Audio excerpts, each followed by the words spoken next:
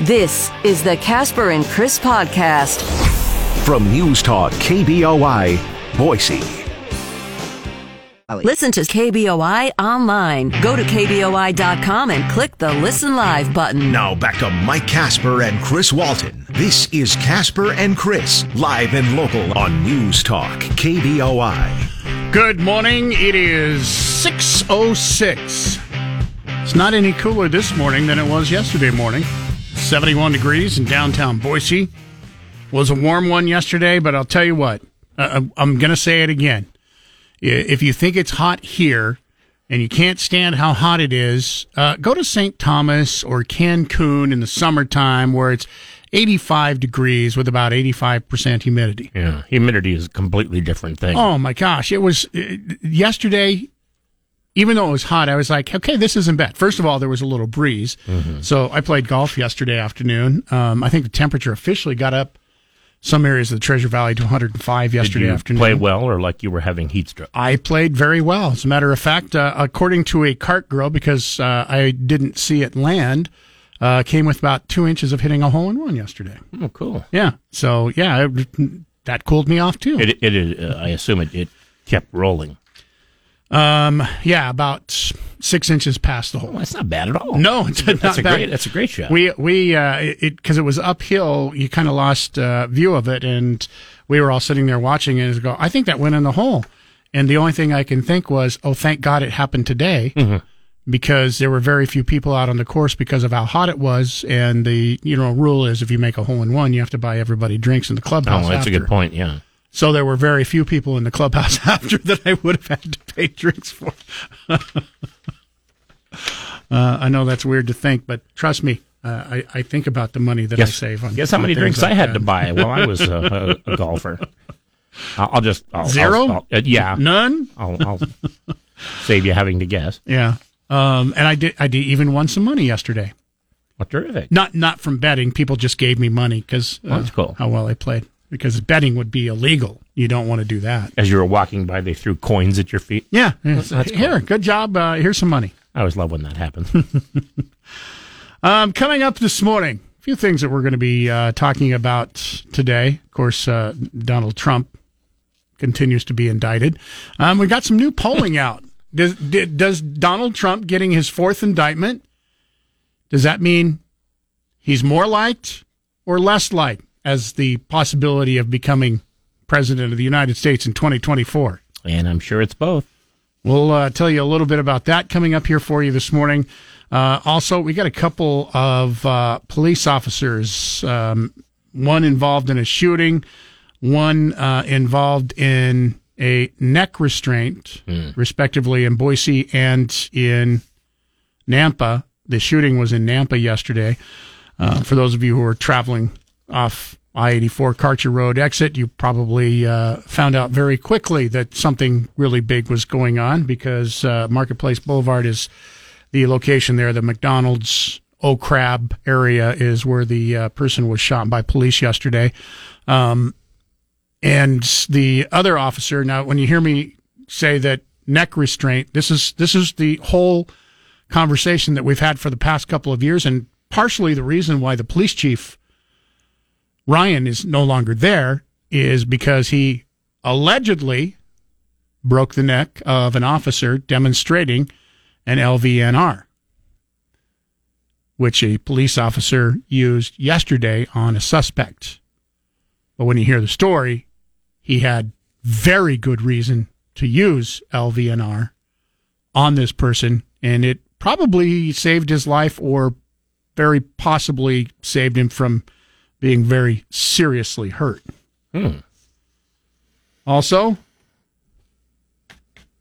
are there sharks in Idaho? Short answer, yeah. We'll talk about that coming up here for you on the way. And you heard in the weather that we do have cooler temperature coming, and we talked about that rain's supposed to be coming on your way Sunday into Monday. A hurricane is going to be hitting Boise coming up late this weekend. Is it? Yes. Don't you have to be closer to, say... That's what I thought. An ocean or gulf for that sort of thing? That's what I thought. And yet. But apparently, remnants of the hurricane that is supposed to hit around California and Baja this early this weekend, starting like as early as tomorrow. Right now, Category 3 with sustained winds up to 114 to 120 miles per hour. Could be bringing as much as 1.5 inches of rain to the mountain areas coming up here Monday, and possibly 3/4 of an inch to an inch of rain to the valleys. That is a widespread hurricane. Yes, it is. It could be hitting all the way as far as west as Wyoming and north into Montana is what they are expecting. The good news for those of you who hate this 105-degree heat, we should be about 25 to 30 degrees cooler by Monday and Tuesday of next week. Which, by the way, Western Idaho Fair is going on. You may not want to go to the fair on Monday when it's raining an inch, but the rest of the week is supposed to see much cooler temperature. I told you yesterday, soggy corn dogs are my second favorite kind of corn dog. Right after the non-soggy. Right after the non-soggy? Yeah. Now, if soggy corn dogs, I know that there's with and without. Soggy corn dogs with also? Oh, yeah. Okay, just checking. Just with little soggy mustard. Little soggy mustard. Yeah. Which is, of course, my second favorite kind of mustard. 208-336-3700, pound 670 on your Verizon Wireless. Those are some of the things we're going to be talking about coming up here for you this morning. On the way, remember, you're always encouraged to be part of the show, and you can do that by calling us up, or you can also email chris@kboi.com or mike@kboi.com. In addition to this, by the way, in addition to the sharks in Idaho, a cousin of the murder hornet has been found in the United States for the first time ever. I didn't even know murder hornets had cousins or relatives. I didn't know they had any left. But apparently, they must have a much nicer PR firm. Yeah. Because when you hear murder hornet, that conjures up. I don't like hornets anyway, but when you hear murder hornet, it's a little more scary, right? You really don't even have to add the word hornet. Just murder all by itself makes a person a little nervous from time to time. This hornet that has never been seen in the United States until recently is called the yellow hornet. Yellow hornet sounds happy, right? It's yellow. Or just not near as bad as the murder hornet. Yeah. So anyway, we'll talk a little bit about that also coming up here for you this morning. Also in an update, and we got a phone call on this yesterday morning. About they thought police had found a body in the Nampa area. They thought they found a body? Yeah, remember we got that phone call yesterday. What did they find? They found a body. Oh, okay. Yeah, the person calling didn't know because, police aren't going to let them near to find out if it is a body. Right. But it ended up being the body of the man who had been reported missing on Tuesday, Jay Harstock, 85 years old. Reported he had been missing, didn't return home after a fishing trip near Lower Dam area of Lake Lowell. Harstock's body was recovered around 6 a.m. yesterday morning when we received that phone call here at the station from people saying that they thought somebody had recovered a body. Either crashed into the canal or something of that nature. Yep. Following hours-long search on Tuesday, deputies believe Harstock accidentally entered the swift-moving canal water below the dam and died as a result of accidental drowning. He must have been drowning. Fishing alone then. My guess it would be, he was probably fishing alone. That's too bad. Maybe slipped into the canal because, he wasn't obviously not fishing in the canal. There's no fish in the canal, but he had gone on a fishing trip to Lake Lowell, and apparently my guess would be probably walking along and slipped and fell into the canal. Just goes to show the dangers. Every year you have somebody who drowns or has to be rescued from a canal. A lot of times it's children who think, oh, look, water, don't realize how deep, swift, and how hard it is to get out of that canal. 7:14. Let's get our first check on what's going on with sports this morning. It's brought to you by Pork Belly and Kuna, the place to go for breakfast and lunch every single day, 7 days a week. Want to check out the menu before you go to make your mouth water, I promise. Check it out today. Once again, Pork Belly in downtown Kuna. The Boise State women's golf team released its 2023-2024 schedule Wednesday. The Broncos will compete in 10 events in 7 states. The season opens September 11th and 12th at the branch law firm Dick McGuire Invitational in Albuquerque, New Mexico. September 25th through the 27th, They will play at the Golf Week Red Sky Classic in Wolcott, Colorado, October 9th through the 11th. They'll be in Las Cruces, New Mexico for the New Mexico State Golf Iconic Classic. And they'll wrap up the fall portion of the season October 22nd through the 24th in the Clash at Boulder Creek in Boulder City, Nevada, hosted by Northern Arizona University. In the spring, they will travel to Hawaii, Utah, California twice, and Arizona twice. In the NFL, New York Jets senior defensive assistant coach Tony Oden left the field riding on a medical cart after a fight broke out during a joint scrimmage between the Jets and the Tampa Bay Buccaneers Wednesday. It was not clear who collided with or struck Oden. Following a skirmish, he remained on the ground on one knee until he was treated by medical personnel. He then rode to the locker room in the front seat of the cart. Oden is 50 years old. He's starting his 20th season as an NFL coach and has coached with the Texans, Saints, Jaguars, Buccaneers, Lions, Dolphins, and 49ers, all before coming to New York. KBOI News Time 616, that's sports. Drive home live and local with Nate Shellman this afternoon at 3. Now back to Mike Kasper and Chris Walton. This is Kasper and Chris, live and local on News Talk, KBOI. 623, Dow stock market down again yesterday. Right now, basically flat. We've fallen a couple hundred points under 35,000, and we've fallen quite a bit from our high just a few weeks ago. We'll get a look at what's going on, what's driving it, what to expect coming up. Has something to do with interest rates. Apparently, interest rate hikes not off the table. People hoping that was going to be happening, but we'll talk with Jeremiah Bates coming up here just about an hour from right now. Phone lines are open at 208-336-3700, pound 670 on your Verizon Wireless. You can also call us toll-free from wherever you might be listening at 1-800-529-5264. Ray from Nampa listening this morning. Good morning. You're on News Talk KBOI. Hey, good morning. I just wanted to set you straight on fishing in that outlet canal below the lower dam. A lot of people do. Oh, do they? Yeah. So is it now the newspaper said that it was a irrigation canal. So it wasn't an irrigation canal? Well, it's basically the outlet for Lake Lowell, and it is an irrigation canal. Okay, but fish can get in there, and the fishing's good. Yeah, it dumps fish in there all the time. All right. Big fish sometimes. The newspaper stands corrected. Good. Thank you for the call. You bet. You're just tuning in. That was a story yesterday. Apparently, a gentleman had been missing since Tuesday, and they found him very early yesterday morning. Apparent accidental drowning inside the canal that he was talking about that's near Lake Lowell. Lower dam at Lake Lowell. You had speculated that he probably wasn't actually fishing in the canal, but that guy just called to say that you can fish in that canal, and people do. 208-336-3700, pound 670 on your Verizon Wireless. Another story we're going to be talking about coming up here this morning.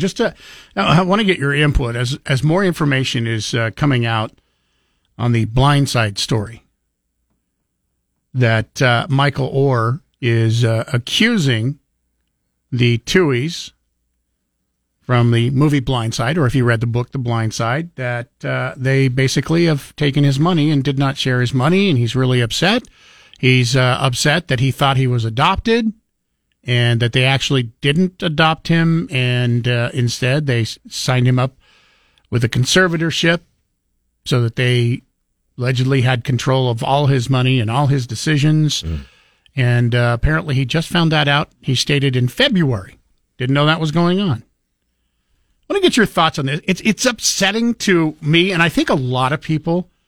Because the Tuohys, by the way, dispute that. Yeah, and there's a lot of pushback. Their lawyers finally talked about it yesterday.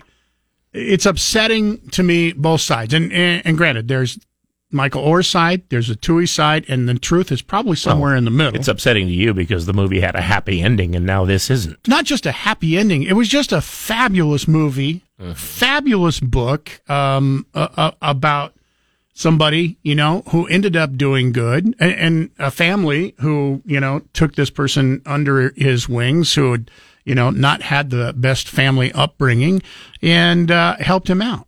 Now, granted, there were, obviously some liberties taken, and Michael Orr has never liked the movie, and it's a proven fact that Michael Orr knew how to play football. And the movie kind of alleged that he had no idea what even football hardly was when they played it. But, that at the time that he was playing high school football, he was already an all-state football player. Yeah.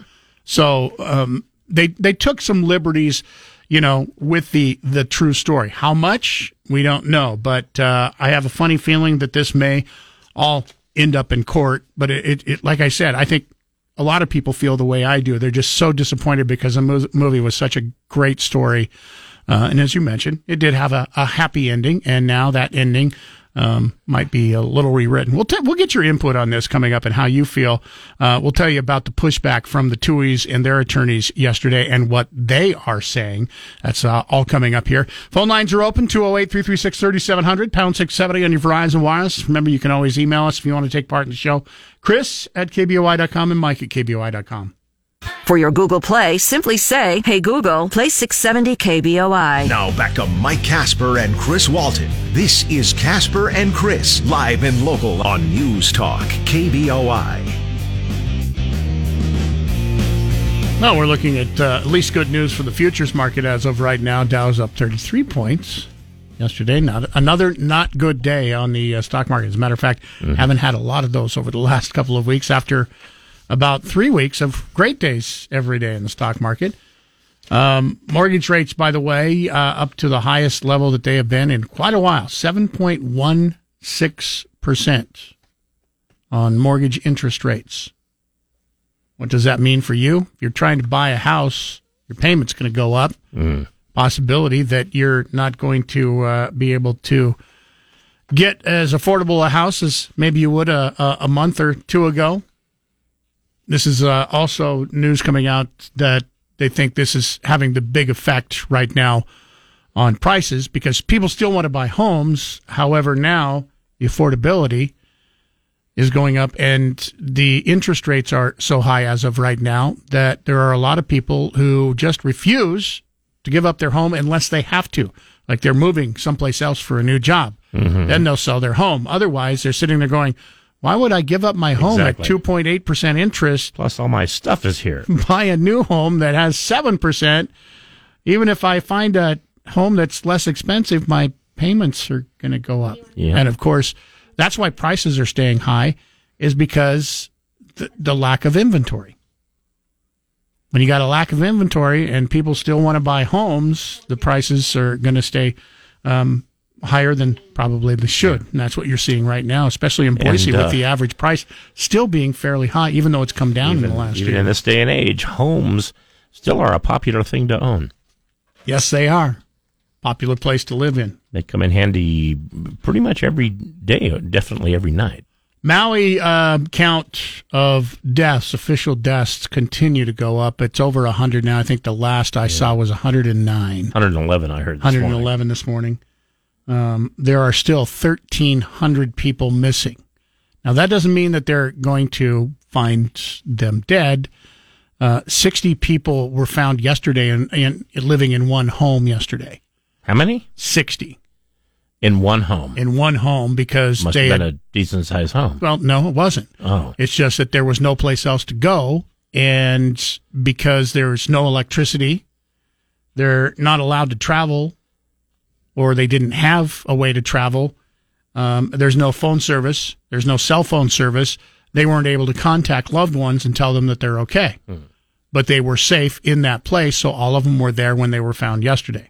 They're still using cadaver dogs now to go to what used to be homes, what used to be cars, to find bodies. Right. The governor of Hawaii says that they expect the death count to go up appreciably, and even though this is already the most deadly fire that we have seen in over a century here in the United States, it's just absolutely crazy. The other thing you're seeing apparently is people that are coming in to people who have lost their homes and developers or rich people wanting to buy that land, trying to take advantage. It's like, well, you don't want to rebuild here again. Yeah, here's some money. Just leave. That's not exactly comforting. Yeah, and of course, longtime residents of Lahaina are not happy about that either. They would love to rebuild. Yeah, Clean up and rebuild. There's one person that they talked to that already had somebody come apparently and offer them money for their property, and they've lost their house. This is the third time their house was burnt down. Serious? Yeah, and they've rebuilt every time. So he goes, if you think I'm going to sell now, although at what point do you finally say, all right, I give up? 3 times. That's enough. I'm out of here. Although if you've ever been to Hawaii, you see the reason why they like it. KBOI News Time is 6:45, 208-336-3700, pound 670 on your Verizon Wireless. It's time for a check on sports once again with Chris. This update brought to you by Pork Belly and Kuna. If you're headed their way, they're opening up in 15 minutes. Delicious food, maybe the best chicken fried steak you're going to find anywhere, and their bacon is always fabulous because it's made with love by Chef Wally. The Boise State gymnastics team released its schedule for 2024 on Wednesday. Competition begins in January. There will be 5 meets that take place in Boise, plus 4 trips to Utah and 1 to California. This is the inaugural season of the new Mountain West Women's Gymnastics Conference, which includes Boise State, Air Force, San Jose State, and Utah State. In addition to those schools, the Broncos will face Utah, Cal, UCLA, Iowa, Minnesota, Pitt, Washington, Oregon State, Westchester, Iowa State, Southern Utah, Sacramento State, Minnesota, and UC Davis this coming season. In Major League Baseball, Luke Raley pinch hit for the Tampa Bay Rays in San Francisco last night and hit an inside the park home run. The ball struck the outfield wall there in San Francisco in right center field on the fly, then oddly bounced sideways along the top of a shorter part of the wall and ended up eluding all 3 outfielders as it rolled into left field. Raley crossed home plate, in fact, before the ball was even thrown back to the infield, which is really unusual. The Rays beat the Giants in that game 6-1. That's sports. Be a part of the show at 336-3700 or toll free 1-800-529-KBOI. Now, back to Kasper and Chris on News Talk KBOI.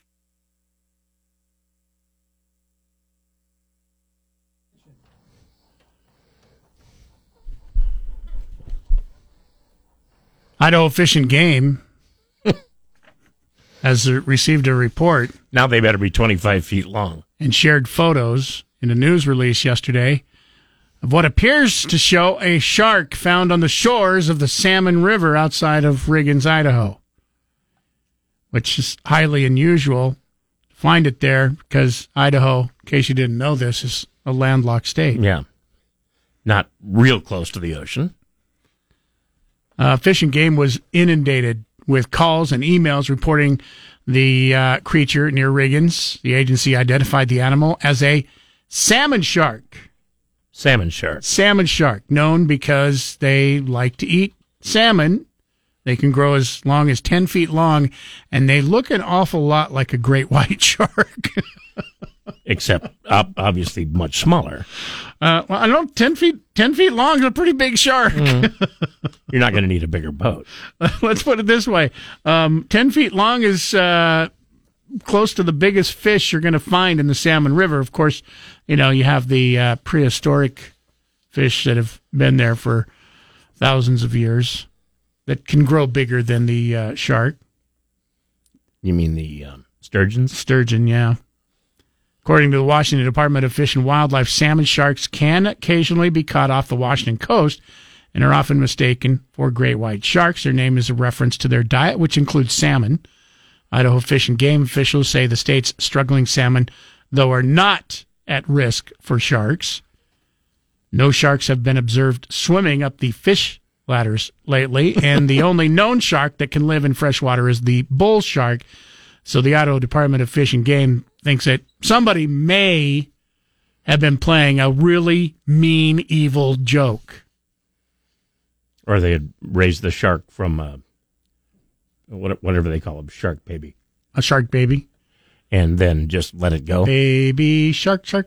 Well, yeah, baby shark. That's what they call it. They think that somebody may have dropped it off in the shore to get a good laugh. That's not funny. Not funny no, for people who don't like sharks, and especially people who like to swim or boat in the Salmon River. And all of a sudden you see that shark, you're going, wait a minute. Tell everybody, hey, it's perfectly safe except for the sharks.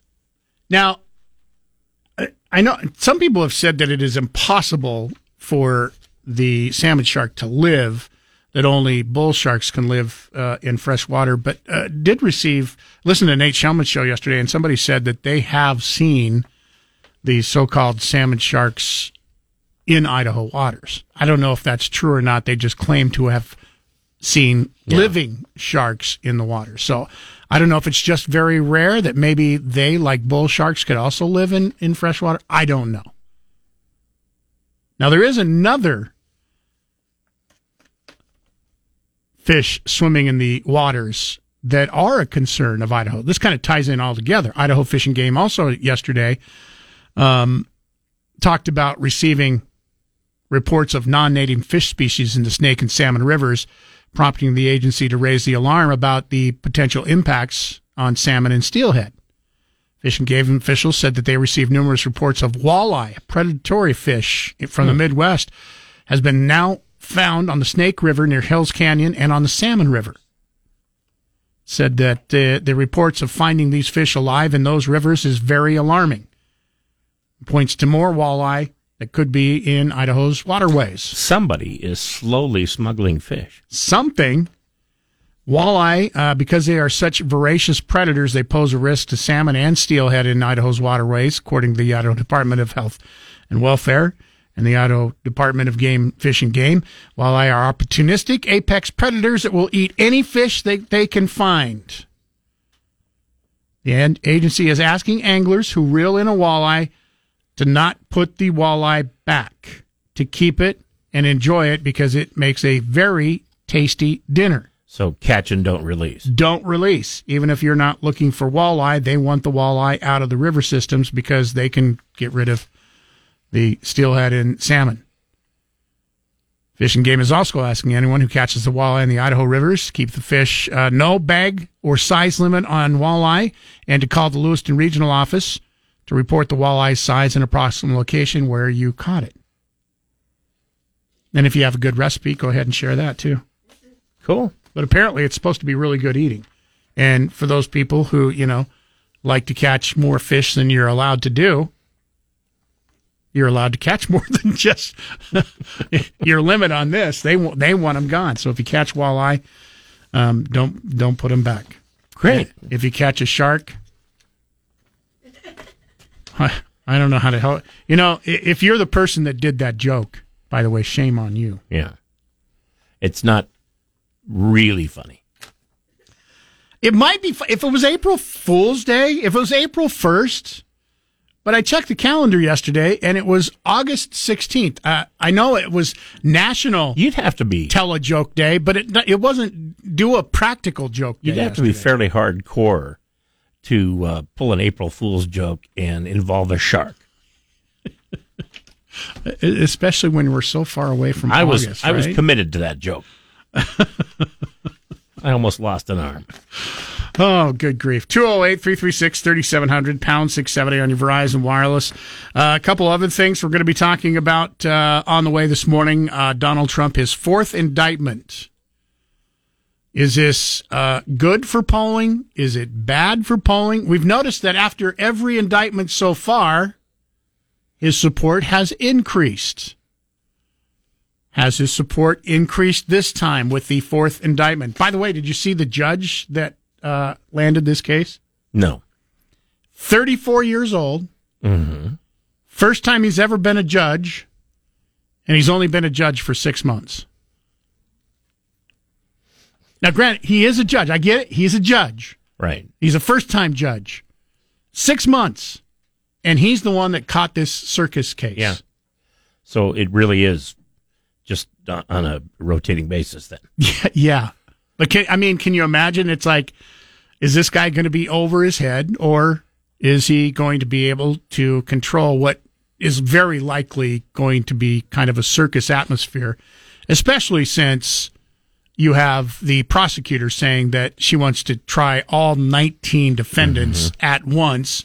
I've never been a judge or a lawyer, but my advice to him is just be calm. Might be difficult at times, yeah. It'll look better. Yeah. The crazy part, I was thinking about this yesterday as I was reading up on the judge who caught the case. If they really do try everybody all at once, and you have all 19 defendants, each one of those 19 defendants has at least, we'll just say, one lawyer. You got almost the entire court taken up by the jury, the prosecution, all their lawyers, and the 19 defendants plus all their lawyers. You're looking at 50 to 60 people just in charge of the cases, right? So much for anybody wanting to watch. Tell them we need to reserve the big courtroom for tomorrow. Now, of course, this still has something to do. Mark Meadows has already asked that this receive a change of venue, not from the location, but from the court. They want it to go from the Georgia State Court to a federal court. So there's one of the first decisions that the judge is going to have to make. We'll talk more about this coming up here for you on the way this morning. 208-336-3700, pound 670 on your Verizon Wireless. Phone number to get through. You can also email Chris at KBOI.com and Mike at KBOI.com. Right now, it's time for another check on sports. Chris, brought to you by Pork Belly and Cuna, the place to go if you are hungry. You'll get lots of food and delicious food. Once again, Chef Wally's there every morning with all his helpers making a delicious batch of food from scratch for breakfast, lunch, brunch. Get in today. They open every day, 7 days a week at 7 a.m. Detroit Lions running back David Montgomery and his girlfriend Tatum Kazi are facing a civil lawsuit after their dog attacked a smaller dog and its owner in the driveway of Montgomery's home in Grosse Pointe Shores, Michigan in June. Montgomery's pit bull named Lola allegedly escaped from Montgomery's backyard and attacked a cockapoo being walked by a neighbor named Mark Owens. The cockapoo suffered 2 broken bones and had to have a leg amputated, and Owens was bitten on the hand. Montgomery is new to the Lions this season. He signed a 3-year, $18 million contract following 4 years with the Chicago Bears. When asked about the lawsuit at practice, Montgomery said only it's being taken care of. How much would you pay to own a New York Yankees jersey worn by Mickey Mantle in the home opener of the 1958 baseball season? If your answer is less than $3,250,000, you're not going to have to pay, because that is the top bid as of Wednesday afternoon at Heritage Auctions in Dallas, Texas. That breaks the previous record paid for a big league jersey.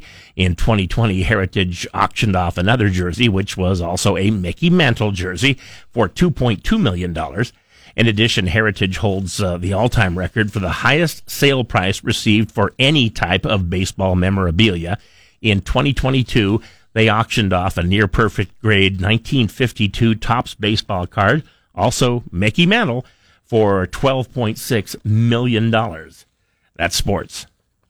Time for the Morning Market Report. Powered by CapEd Credit Union. Keeping you informed about your money before the market opens. Sponsored by Tree City Advisors. On News Talk, KBOI, Boise. 7:23. Good morning. Jeremiah Bates here to talk about our money or lack of money after yesterday. Dow futures ahead of the opening here in about 7 or 8 minutes, up 46 points. Jeremy, I just want to ask you, is there any way that we could get Fed Chairman Jerome Powell to keep his mouth shut? Honestly, I wish that there would be such a removal of focus on every step or every comment or every word that is then transposed from what comes out of the mouths of the members of the Federal Reserve. Now, this is what happened yesterday. We saw some gains. We saw a little bit of a recovery in the market, you could say, especially in the morning, hanging steady throughout the day. And then as soon as the meeting minutes from the Federal Reserve were released, it really caused some selling pressure, and we saw all 3 major U.S. indexes end in negative territory at the end of the day. And really, it just shows that Fed officials are still concerned about the pace of inflation. And you have all the participants agreeing that the rate hike last month was appropriate, but they still all see an upside risk to inflation. And basically what this means is that a rate hike in September certainly remains in the cards. So again, Wall Street in general is betting the fact that rate hikes were done, but the Federal Reserve is sticking to this 2% inflation objective, and we're still a little bit of a ways away from that. Now we have the Jackson Hole, Wyoming conference set for next week, which I'm sure all eyes will be set on what is going to be said from Jerome Powell. And we have to remember what happened last year. We saw a significant sell-off in the market right after the Jackson Hole, Wyoming conference last year. So again, all eyes are going to be set on that. So we are seeing, we did see that selling pressure. We're seeing a little bit of a jump back, a little bit of a lift in futures market this morning. We had Walmart releasing their earnings. They came in better than expected. Yeah, their e-commerce sales jumped 24% year over year. Year to date, the stock has about a 12% gain. But again, we're not seeing much movement in pre-market trading for Walmart because the beat wasn't too high and the company's valuation is a bit higher. So really there was no room for error. Not saying that there was some error in this earnings report. However, it just wasn't as attractive as what we saw with Target. So a relatively muted reaction for Walmart stock right now. When we're thinking about increase in rates, when does the official announcement come, by the way? Not till October, right? Right. Yep. So that's kind of this is why this Jackson Hole, Wyoming meeting is going to be so important because it's a lot of back and forth. It's a lot of conferences. It's a lot of Fed speak that's going to come through. So now this is where it's going to be a problem. If the meeting next week is in line with the meeting minutes that were just released yesterday from July, it just basically shows a split stance of the members within the Federal Reserve. So if that is the case for this Jackson Hole, Wyoming meeting, then that's going to cause uncertainty in the market of where the Fed is going to move. And what the market does not like is uncertainty, which would mean more volatility likely along the way. All right. We'll keep an eye on things this morning. As of right now, as far as the futures are concerned, kind of like yesterday where we're up right now, we'll see if we can maintain that guidance going ahead. We'll get a few more updates from you today and talk to you for a Friday morning. Thank you, gents. Broadcasting from the Empire Title Studios, we are News Talk KBOI. 7:34. He's Chris Walton. I'm Mike Kasper. Thanks for listening in this morning. Remember, you can always be a part of the show, emailing, calling, texting. Got to text in at 208-336-3700. Haven't heard Rick in a while. I know his wife has cancer, if I remember right. Everything okay with him? If I need to mind my own business, I will. His wife had cancer. She has passed away. It was last year. A couple of years ago, I think, wasn't it? No, I think it was last year. I remember going to her wake about this time. I want to say it was about this time last year. All right. Anyway, the reason why you haven't heard him is because he has moved. He moved to Bend, Oregon, where he is now living. Packed up his stuff. Still owns his house here, I guess. I just talked to him earlier this week. Said he's doing great. He found a person to rent his house here, so he goes, that was a load off his mind, yeah, that's good. I would imagine. But yeah, he met somebody over there. He got married earlier this week. So we wish him all the luck, all the best, and we miss him. So nothing happened to Rick. He was not fired. He did not quit in a rage because of all your mean emails.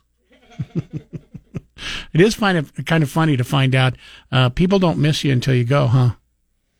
Well, they don't have a chance to. I guess not. So, yeah, everything with Rick is fine. And no, you don't have to mind your own business. He was on with us and explained basically what was going on his final few days here on the radio. So, yeah, he is missed, but thanks for asking. Yeah. 208-336-3700, pound 670 on your Verizon Wireless. Coming up after top of the hour this morning, big basketball game. Could be between two teams that might be ranked in the top 25. Boise State, one of those teams. St. Mary's, usually a powerhouse. Are they going to be playing in Boise? No. They're going to be playing somewhere here in Idaho.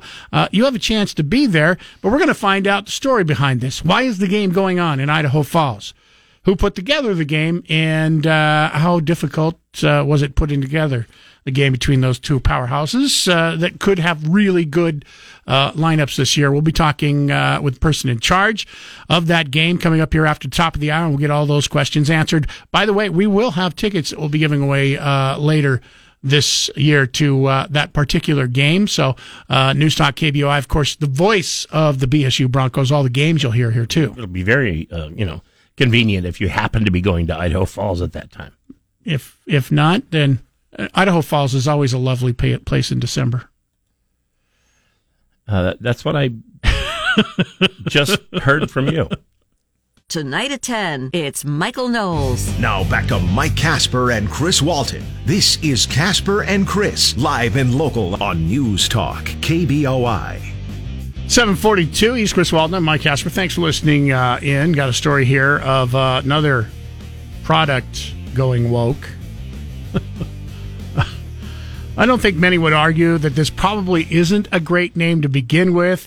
But I don't know how you feel about a new politically woke correct name. Gen Zers have decided that white tank tops for men should no longer ever be called wife beaters any longer. Now, to be fair, they never actually sold them under that brand name, right? Everybody called them wife beaters. Now, the new term that Gen Xers want is wife pleaser. See, that skips ahead. I thought they were going to call them spouse beaters, so it just wouldn't be sexist. See, that wouldn't be bad, right? The shirts are coming back in fashion with a vengeance, so the idea that they're pleasing to the eye, plus it almost rhymes with wife beater, so it's not hard to make that shift. However, I don't know how you force people. It's like, hey, go put on your wife beater. We're going to go bye-bye. No, you mean wife pleaser. Your wife pleaser. Your wife pleaser. That would, I think, be impossible to say without rolling my eyes. Well, and because I've tried to do it a couple of times already. Here's the other thing. There's already a product name called Wife Pleaser that you buy at adult stores. You mean that you could buy at adult stores? Yeah, that's what I said. Okay. No one seems to know where the term wife beater originally came from. Some sources say it was a guy who killed his wife in 1947 and was wearing one of the shirts. It was photographed for it. Also, Marlon Brando wore one. He played an abusive husband in 1951's Streetcar Named Desire. Yeah. See, that's a lot further back than I thought. It was just popularized on cops. I'm not sure why just tank top or sleeveless T-shirt wouldn't work. Why does it have to be wife pleaser or wife beater? But okay. Yeah, I like yours. Hey. White tank top. Glad we got woke and changed that name. Yeah. Not a moment too soon. Whew. KBOI News Time, 7:44. Time for a final check on sports for you this morning. It's brought to you by Pork Belly and CUNA. Check out their menu, theporkbellyidaho.com. Don't forget theporkbellyidaho.com. Put the in front of it. You can also follow them on Facebook. Get in on some of their specials that they do from time to time. Pork Belly, downtown CUNA. The Boise State women's golf team released its 2023-2024 schedule Wednesday. The Broncos will compete in 10 events in 7 states. The season opens September 11th and 12th at the branch law firm Dick McGuire Invitational in Albuquerque, New Mexico. September 25th through the 27th, they'll play at the Golf Week Red Sky Classic in Wolcott, Colorado. October 9th through the 11th, they'll be in Las Cruces, New Mexico for the New Mexico State Golf Iconic Classic. And they will wrap up the fall portion of the season October 22nd through the 24th in the Clash at Boulder Creek, which is in Boulder City, Nevada. It's hosted by Northern Arizona University. In the spring, they will travel to Hawaii, Utah, California twice, and Arizona twice. In the NFL, New York Jets senior defensive assistant coach Tony Oden left the field riding on a medical cart after a fight broke out during a joint scrimmage between the Jets and the Tampa Bay Buccaneers Wednesday. It wasn't clear who collided with or struck Oden. Following a skirmish, he remained on the ground on one knee until he was treated by medical personnel. He then rode to the locker room in the front seat of the cart. Oden is 50 years old. He's starting his 20th season as an NFL coach, and he has coached with the Texans, Saints, Jaguars, Buccaneers, Lions, Dolphins, and 49ers, and now the New York Jets. That's sports.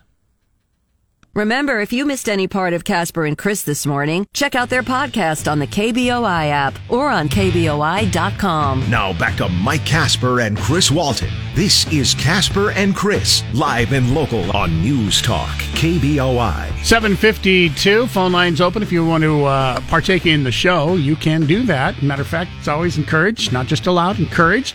1-800-529-5264. That's toll free from wherever you might be listening. 208-336-3700. If you have a Verizon wireless phone, just hit pound 670.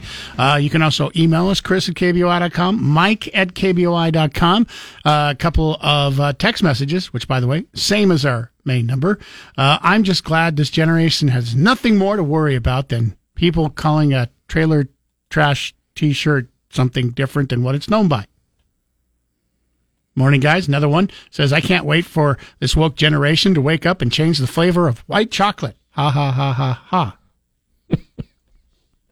Which technically shouldn't even be called chocolate because it's not. Yeah. Yeah, I don't even, what is it? Just, it's not made of any part of chocolate. No. It doesn't even taste like chocolate. The only thing they got right on it is that it is white, right? Yeah, it looks that way. It says typically made of sugar, milk, and cocoa butter, but no cocoa solids, which are common in actual chocolate. So it's pale ivory in color, which is kind of white. Didn't get a chance to talk about this story earlier this week, but I mean, there's a lot of times that criminals are idiots, and that's the reason they get caught. Now, these two criminals here locally are helping the police and, more importantly, the prosecutor when it comes time for them to go to court. Two suspects in the beating death of a man in Caldwell on August 1st have not yet been charged with murder, but they did record the beating of the man who ended up dying from that beating on their GoPro. That is always such a bad idea. Jeremy Jones, 44, died on the way to the hospital after he was pistol whipped, according to the Caldwell Police Department. According to the probable cause affidavit, two men identified as Kyle McGinnis and Richard Lane broke into Jones' home with a BB gun that looked like a sawed-off shotgun and began beating him over the head with it when he answered the door. Jones's friend heard the commotion, grabbed her gun, and fired at McGinnis and Lane to stop them from beating Jones. Both men ended up running from the scene. Friends inside the home then called police. After driving themselves to the hospital, the two suspects, McGinnis and Lane, were treated for a gunshot wound in the abdomen. Lane was treated for a gunshot wound in the leg. So they were both hit then? They were both hit by the woman that was protecting them. She didn't just fire at them, she fired into them. When police interviewed the two at the hospital, the affidavit says Lane requested a lawyer immediately, and McGinnis said he didn't remember anything. That was a big help then. Both men are charged with multiple felonies, including aggravated battery, burglary, and conspiracy to commit robbery. That's according to court records. As of right now, murder has not been added to that list, but I'm guessing murder will be added to that list, and a lot because of the GoPro evidence. I think it's interesting when somebody goes to the hospital with a gunshot wound, and they're actually surprised when the people at the hospital call the police, which they are required by law to do. Yeah. But it just seems like, hey, could you keep this quiet? No. Once again, everything recorded on their GoPro. The sad part about this is the person that they did attack ended up dying because of the attack. But so that's a murder charge then. Yeah, it's eventually going to be turning into a murder charge. But hey, thank you guys for making it so easy to charge you by recording everything you did and everything you said on your GoPro so that the police have that evidence. And they say, well, we always support the blue. They did.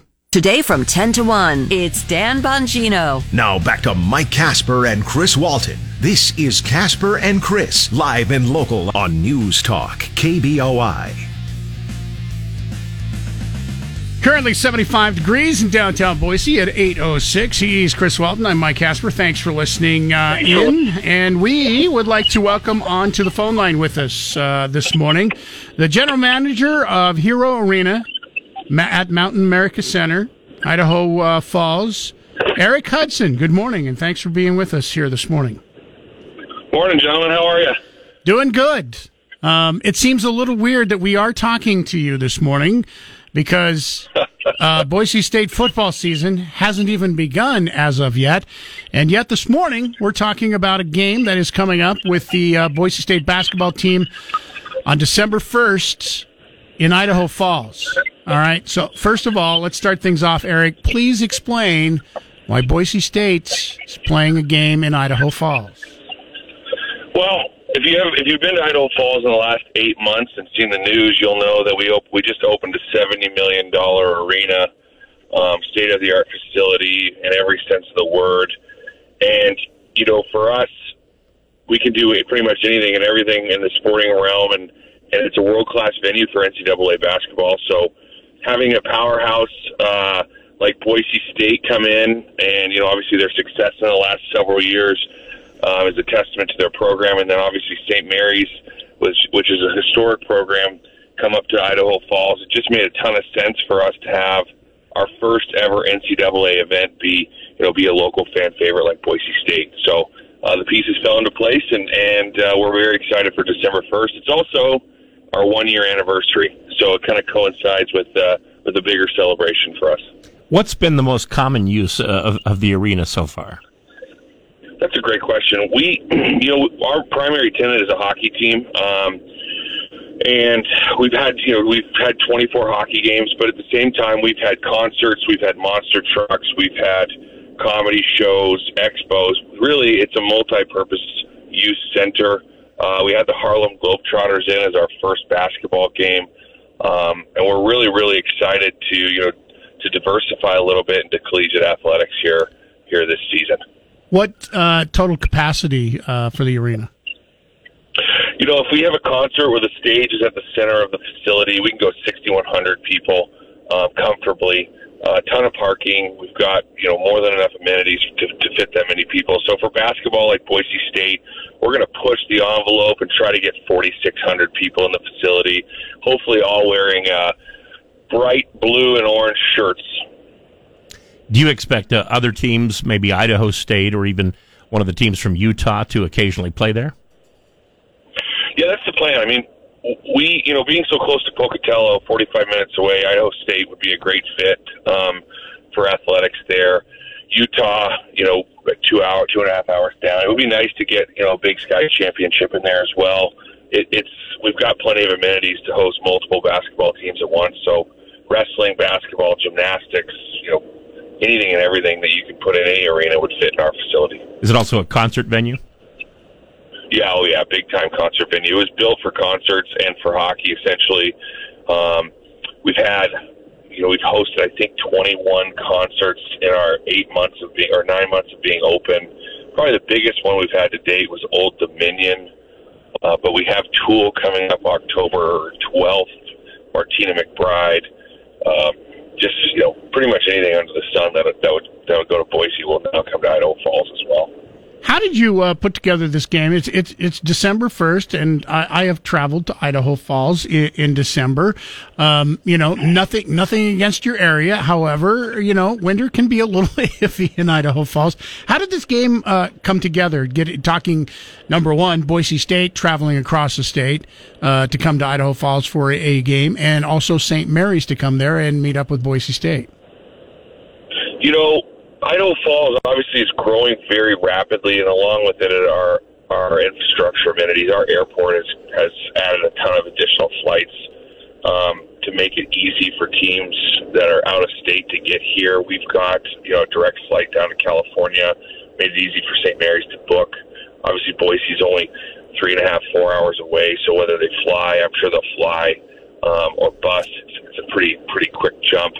Really, the facility though is the real reason. It is ESPN game ready or Fox game ready or whoever broadcasts it, and our production capabilities are second to none. The amenities for the athletes are world class, and I'm sure that word of mouth spread. And then speaking with the athletic department at Boise State, we really wanted to put something on here, whether it be a women's or men's game. And it just so happened they were looking for a neutral site game in December, and it turned out that St. Mary's was as well. And so 2 months worth of prep work, a lot of legalities to jump through, but it all came together a couple weeks ago, and we're really, really looking forward to it. So that was going to be my next question. You guys have been working on this for just a couple of months to get it put together? Yeah, I think closer to 90 days than 2 months, to be completely honest, from the initial point of contact. I would imagine the legwork on the athletic department side is a little more intricate than what we have. Collegiate scheduling is no joke, and putting the pieces into place are difficult at times. But yeah, it all seemed to work out. Both teams have been wonderful to work with, and we're hoping, crossing our fingers, that they both kick the season off with the success that they're predicted to have, and it's a top 25 matchup come December 1st. Once again, we're talking with Eric Hudson, GM of Hero Arena at Mountain America Center in Idaho Falls. All right, there's the what, the when. Now, how about the how? If people want to get tickets, when do they buy these tickets, and how do they go about it? Tickets, I think if you're a season ticket holder of the Broncos, you're going to get an early pre-sale code sent to your email from Boise State Athletics. It's a nice perk of being such a diehard fan. Then I believe tickets will go on sale tomorrow, the 18th, and you can buy them on our website, www.mountainamericacenter.com, or you can go directly to Ticketmaster.com and purchase them through our Ticketmaster website on your mobile device or on your computer. Tickets are going to go fast. We've had probably 2,000 people call, email, send a carrier pigeon with ticket requests, stuff like that. How much are tickets? All areas. They range anywhere from $25 to $50, depending on if you want courtside or if you'd like to sit 11 rows up. I'm telling you right now, no matter where you sit in this facility, there's not a bad seat in the house for basketball. You could hang from the rafters and be just fine. But yeah, it'll be a great game. I fully expect it to be rocking, and I believe you can get tickets starting tomorrow, the 18th. Most modern sports arenas have to have things like suites and luxury boxes. Do you have those? Yeah, so we have 26 suites in the facility, and ranging from the smaller version, they're 8-person, all the way up to 23-person suites. They come with VIP amenities, suite service, pre-order functions, televisions, all the great things that you can get with a suite. And then we also have an additional 400 club seats that are on the second level that have similar amenities to what the suites have. So the builder of this facility, the Idaho Falls Auditorium District, really thought of it all when they were designing it and bringing this thing to life. Once again, Eric Hudson, General Manager, Hero Arena at the Mountain America Center in Idaho Falls. Thank you for taking a few minutes telling us about this. And once again, I kind of agree with you. Tickets are going to go real fast because you said 4,600 for this particular basketball game is about what the max will be. Yeah, and you guys should, think about doing a live broadcast out here. We'll smoke you up some famous Mountain America Center brisket and get you well fed and put you in courtside seats for a heck of a game. You had us at brisket. Nate Shellman, are you listening there this morning? Yeah, we can do a hometown breakfast from Mountain America Center. There we go. Yeah. Thank you, Eric, for being with us this morning and get us this great information for our listeners. Appreciate it. You bet, fellas. Have a great day. All right, there you go. You want to go to the game. Tickets, by the way, I just checked, will go on sale this morning at 10 a.m. This morning at 10 a.m. So if you want to get those tickets, go to Ticketmaster.com and get in on those because I agree with 4,600. It's going to be a fairly intimate setting, but as you heard, not a bad seat in the house. Once again, if you want to get those tickets, they go on sale 10 o'clock sharp this morning. And keep listening to KBOI. We will have some tickets that we will be giving away at some time in the future to get you ready as Boise State takes on St. Mary's in Idaho Falls. We'll take a break. Traffic and weather coming up here next. When we come back, Kasper and Chris, damn near impossible question. We've got some free passes to the Western Idaho Fair. Family 4-pack on the way after traffic and weather. Get 670 KBOI on Alexa. First say, Alexa, enable the 670 KBOI skill. Then, when you want to listen, say, Alexa, open 670 KBOI. Now back to Mike Kasper and Chris Walton. This is Kasper and Chris, live and local on News Talk, KBOI. So I'm sitting there listening to that rejoinder there about Alexa. I'm wondering how many people ask Alexa our damn near impossible question. Oh, yeah. It's a resource, isn't it? Yeah. My wife and I will sit there and we don't know the answer to something. We'll sit there and ask Alexa the question. Hey, it's not cheating if you don't get caught. Just want to let you know that. It is time for the Kasper and Chris damn near impossible question. And if you're not cheating, you're not trying. I can't believe after all these years that's still your philosophy. Berkshire Hathaway Home Services, Silverhawk Realty, bringing you this question for all your real estate needs. Just one number you need to know, 208-888-4128. Kathy, you're going to get first crack at our question today. We've got a family 4-pack of tickets to the Western Idaho Fair. Are you set and ready to go, planning on going to the fair? Yes, I am, except not on Monday. Not on Monday. Well, it might be raining Monday, so. Exactly. All right, let's see if we can get you in absolutely free. By the way, these tickets are good for any day. The fair gets underway tomorrow, and we'll be going all the way through next weekend. The great thing about these tickets, also, they get you into any and all the concerts. All right, so the day you go, don't have to pay extra for the concert. Pick your concert, go to the fair, and you get to go to the concert for free with your tickets, too. So really kind of a double shot here for you. Our question, this U.S. president married his high school teacher. Which president was it? President Fillmore. Millard Fillmore, probably the most popular president in U.S. history.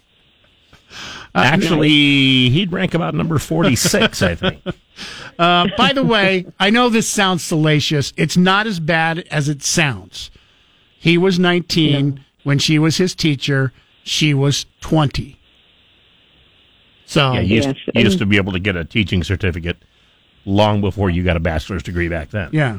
So it's not nearly as bad. It's not like he was 14 years old. She was 35. She wasn't Mary Kay Letourneau. No, no. Hey, congratulations, Kathy. You got a family 4-pack of tickets to the Western Idaho Fair. Oh, I just checked. These are only for Monday. Oh, no. No, I'm kidding. No. Lies. I'm kidding. Congratulations. Hold on the line. We'll get you get some information from you. You didn't win. We got another chance for you to pick up your tickets. Once again, final chance coming up tomorrow morning for a Kasper and Chris damn near impossible question. We'll take a break. News. We're going to get you caught up with what's going on. Stock market coming up here in just a couple of minutes. Also, still on the way this morning with the 4th indictment by Donald Trump, along with 18 other people. Has this done the same thing as the previous indictments?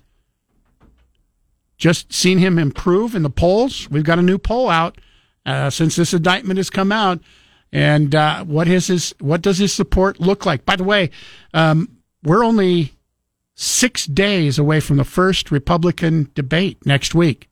However, we still don't know if Donald Trump will be taking part because he hasn't said. The only thing we know for sure that he has not signed the pledge to not talk bad about Republicans and to support Republicans if he ends up not getting all this and Christmas coming up. And Christmas, what a year. Hashtag sarcasm. 208-336-3700, pound 670 on your Verizon Wireless. Ben Shapiro this afternoon at 1. Now back to Mike Kasper and Chris Walton. This is Kasper and Chris, live and local on News Talk, KBOI. The racketeering indictment accuses Trump of applying pressure on officials for weeks to overturn election results, including 11 phone calls, one to Georgia Secretary of State Brad Raffensperger. I just want to find 11,780 votes, which is one more than we have, because we won the state. White House Chief of Staff Mark Meadows, who set up that call, Mr. President, everybody is on the line, is now moving to have the case against him tried in federal court. I don't know what I'm missing here. I mean, I don't know what type of pressure they felt based on that phone call when he says, I just need to find Didn't say you have to make up these votes, 11,000, whatever it was. This is the latest indictment. They have just a few more days. I believe it's next Friday before they have to turn themselves in. They've already said that they are not going to treat him. When I say they, Fannie Willis, the prosecutor, says that they're not going to be treated the same way as his previous 3 indictments. They say he will stand for mug shots because apparently people in Georgia don't know who the hell he is. That was what they said in Washington, D.C. and New York. It wasn't necessary to have a mugshot of Donald Trump because they were pretty sure everybody knew what he looked like. And mugshots are, for future reference if you're looking for somebody. Yeah. So already you can see that, Georgia's going to do their best to try and embarrass Trump, because if he does get the mugshot, you can see that on every anti-Trump poster running up to the 2024 election. Assuming they release it onto the internet. New Associated Press / Center for Public Affairs research poll came out yesterday. If you're wondering if this indictment has done anything for Trump and his support as he gets ready, continues to campaign for president in 2024, he has increased his grip on the Republican Party. The poll found that 63% of Republican voters now say they want the former president to run again. Mm-hmm. That strong support from inside the GOP marked an increase from the same poll in April, which showed 55% of Republican voters wanted to see Trump on the party's ticket again. In this particular case, I think those people who are big supporters of his don't see him as an indicted possible criminal. They see him as a martyr at this point. You may be right. Or some of them just don't care. They just would rather have him than anybody else. And when I say anybody else, that's meaning Joe Biden, and that's meaning anybody within the party also, because he is leading right now, Ron DeSantis, by close to 40%. Nobody, by the way, who has polled at this point in first place, and nobody's been this far ahead, but nobody has been polling as big as Trump has ever lost the primary. Now, of course, the advantage for Trump in the primary is that he's basically an incumbent. Frontrunners have lost primaries. Yes. And become non-frontrunners, but not, as you say, not when they were ahead, 35, 40 points. Yeah. 7 in 10 Republicans now, according to the poll, have a favorable opinion of Trump. That's an uptick from 60%. All right. So we've gone from 60% 2 months ago to 70% now that more indictments have been filed. At this rate, he's probably hoping, he goes, 3 or 4 more indictments and I'll have pretty close to 100% support from Republicans. He may not be voicing it that way, because I doubt he wants to say, "Hey, more indictments, please." But I think that is the principle of the thing. I mean, the more he is considered to be attacked by the other side, the more popular he gets with his supporters. And I think you're right. There's a certain number now, that we've seen the 4th indictment that maybe think of him as a martyr. But I mean, whether they think of him as a martyr or not, they think of him at least as somewhat of a victim, but definitely not somebody who should have been indicted. Now, Trump's grip on the Republican Party, undisputable, according to the poll's findings. However, his relationship in the general electorate is not quite as favorable. Poll found that in a general election, 74% of Republicans said they would support Trump in 2024. However, 53% of all voters said they would definitely not support him, and another 11% said they would probably not support him. The poll asked the same question for President Joe Biden and found he didn't do much better. Yeah, I was going to say that those are only bad numbers if your opponent gets better ones. 54% of respondents said that they would not support Joe Biden. 43% said they would definitely not support him in a general election. Another 11% said they probably wouldn't support him. So what can you take from, granted, this is just one poll, and once again, it's the Associated Press Center for Public Affairs Research poll, came out yesterday. What can you take from this? Kind of what Chris and I have been saying for a long time. Nobody likes either candidate. Well, I mean, that's kind of a blanket statement. There are people who I'm sure are in the corner of both of the guys. But, yeah, there are an awful lot of Americans that they keep looking at the list going, now who else is there? Now, and how old is that person? Biden does command a greater party loyalty than Trump. 82% of Democrats say that they would support him in a general election. That's Democrats. The poll also asked respondents whether or not they believe Biden to be legitimately elected president. 70% of all Americans surveyed agreed. 98% of Democrats agreeing that he was the legitimate president. However, only 41% of Republicans thought that Biden's presidency was legitimate. When asked about Trump's most recent federal indictment, 53% of Americans said they approve of the Justice Department's indicting Trump in federal case that he worked to overturn the results of the 2020 presidential election. As you know, with most opinions concerning Trump, there are large partisan differences. Only 16% of Republicans approve the Justice Department's indictment. 85% of Democrats approve.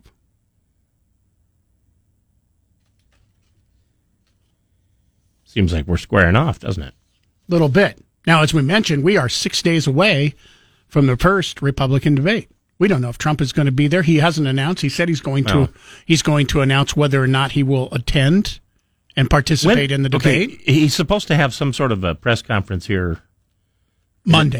It's Monday. Monday. Okay. Yes. Monday, where he has said he has proof. Right. Unequivocal proof that he is innocent of the charges in Georgia. Some of the things that I've already mentioned, the one thing that I don't understand, the phone calls being used against him, and I just don't hear anything that he did wrong in the phone call. Saying, I need to find 11,000. He did. I mean, that's an actual fact. He needed to find one more than that amount of votes. In what we just heard this morning, elected. In what we just heard this morning, there wasn't anything. But when he's telling the guys that it was obviously a corrupt election and that they'll probably end up going to prison themselves if they don't do something about it, I think that's what they consider to be coercion.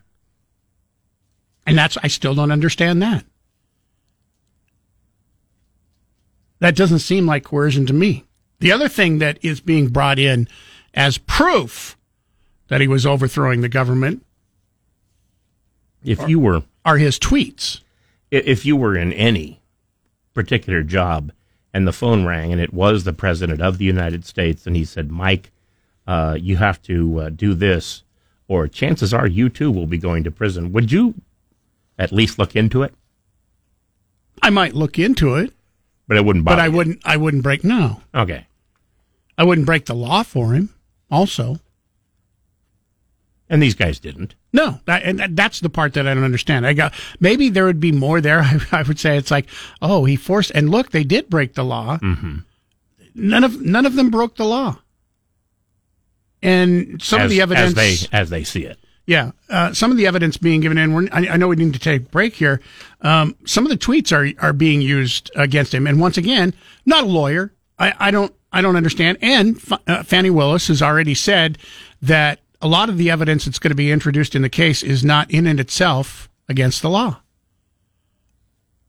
but goes to show that maybe he might have been trying to break the law. This almost sounds more like it should be a civil case. A little bit. I have one other thing. The people who ended up, the people who were poll workers and whatnot that ended up getting harassed, should be suing him in civil court. I have one other thing. Except, I mean, can you sue him for harassment if he's not actually harassing you? Yeah.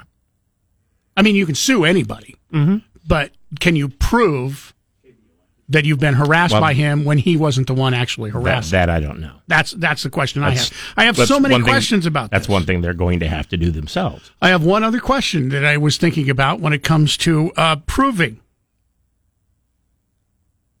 his claims that there was fraud in the election in Georgia. I'll tell you what that is and get your thoughts on that when we come back after our final check on traffic and weather. Listen to KBOI online. Go to KBOI.com and click the Listen Live button. Now back to Mike Kasper and Chris Walton. This is Kasper and Chris, live and local on News Talk, KBOI.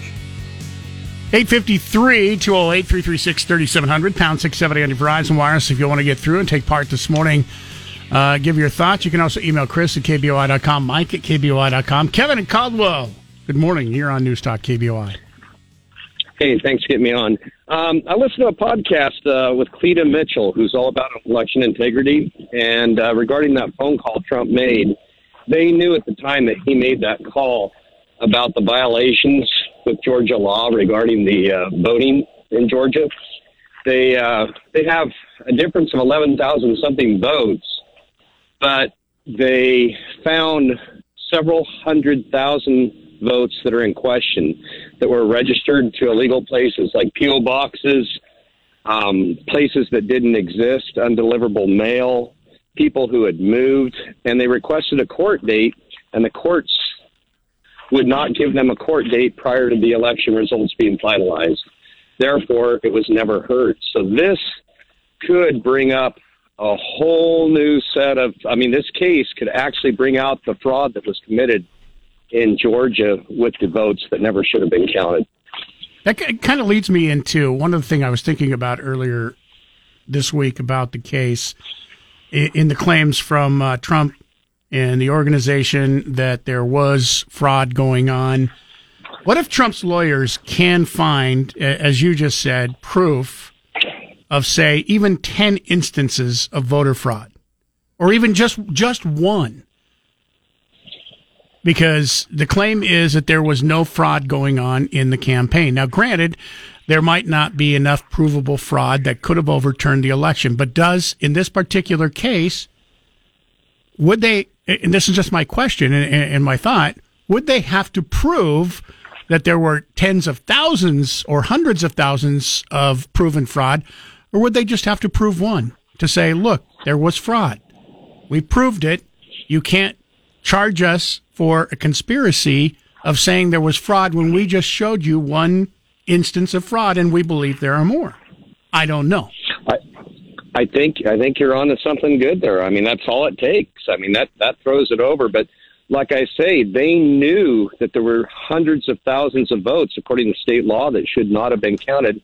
The Secretary of State did it anyway.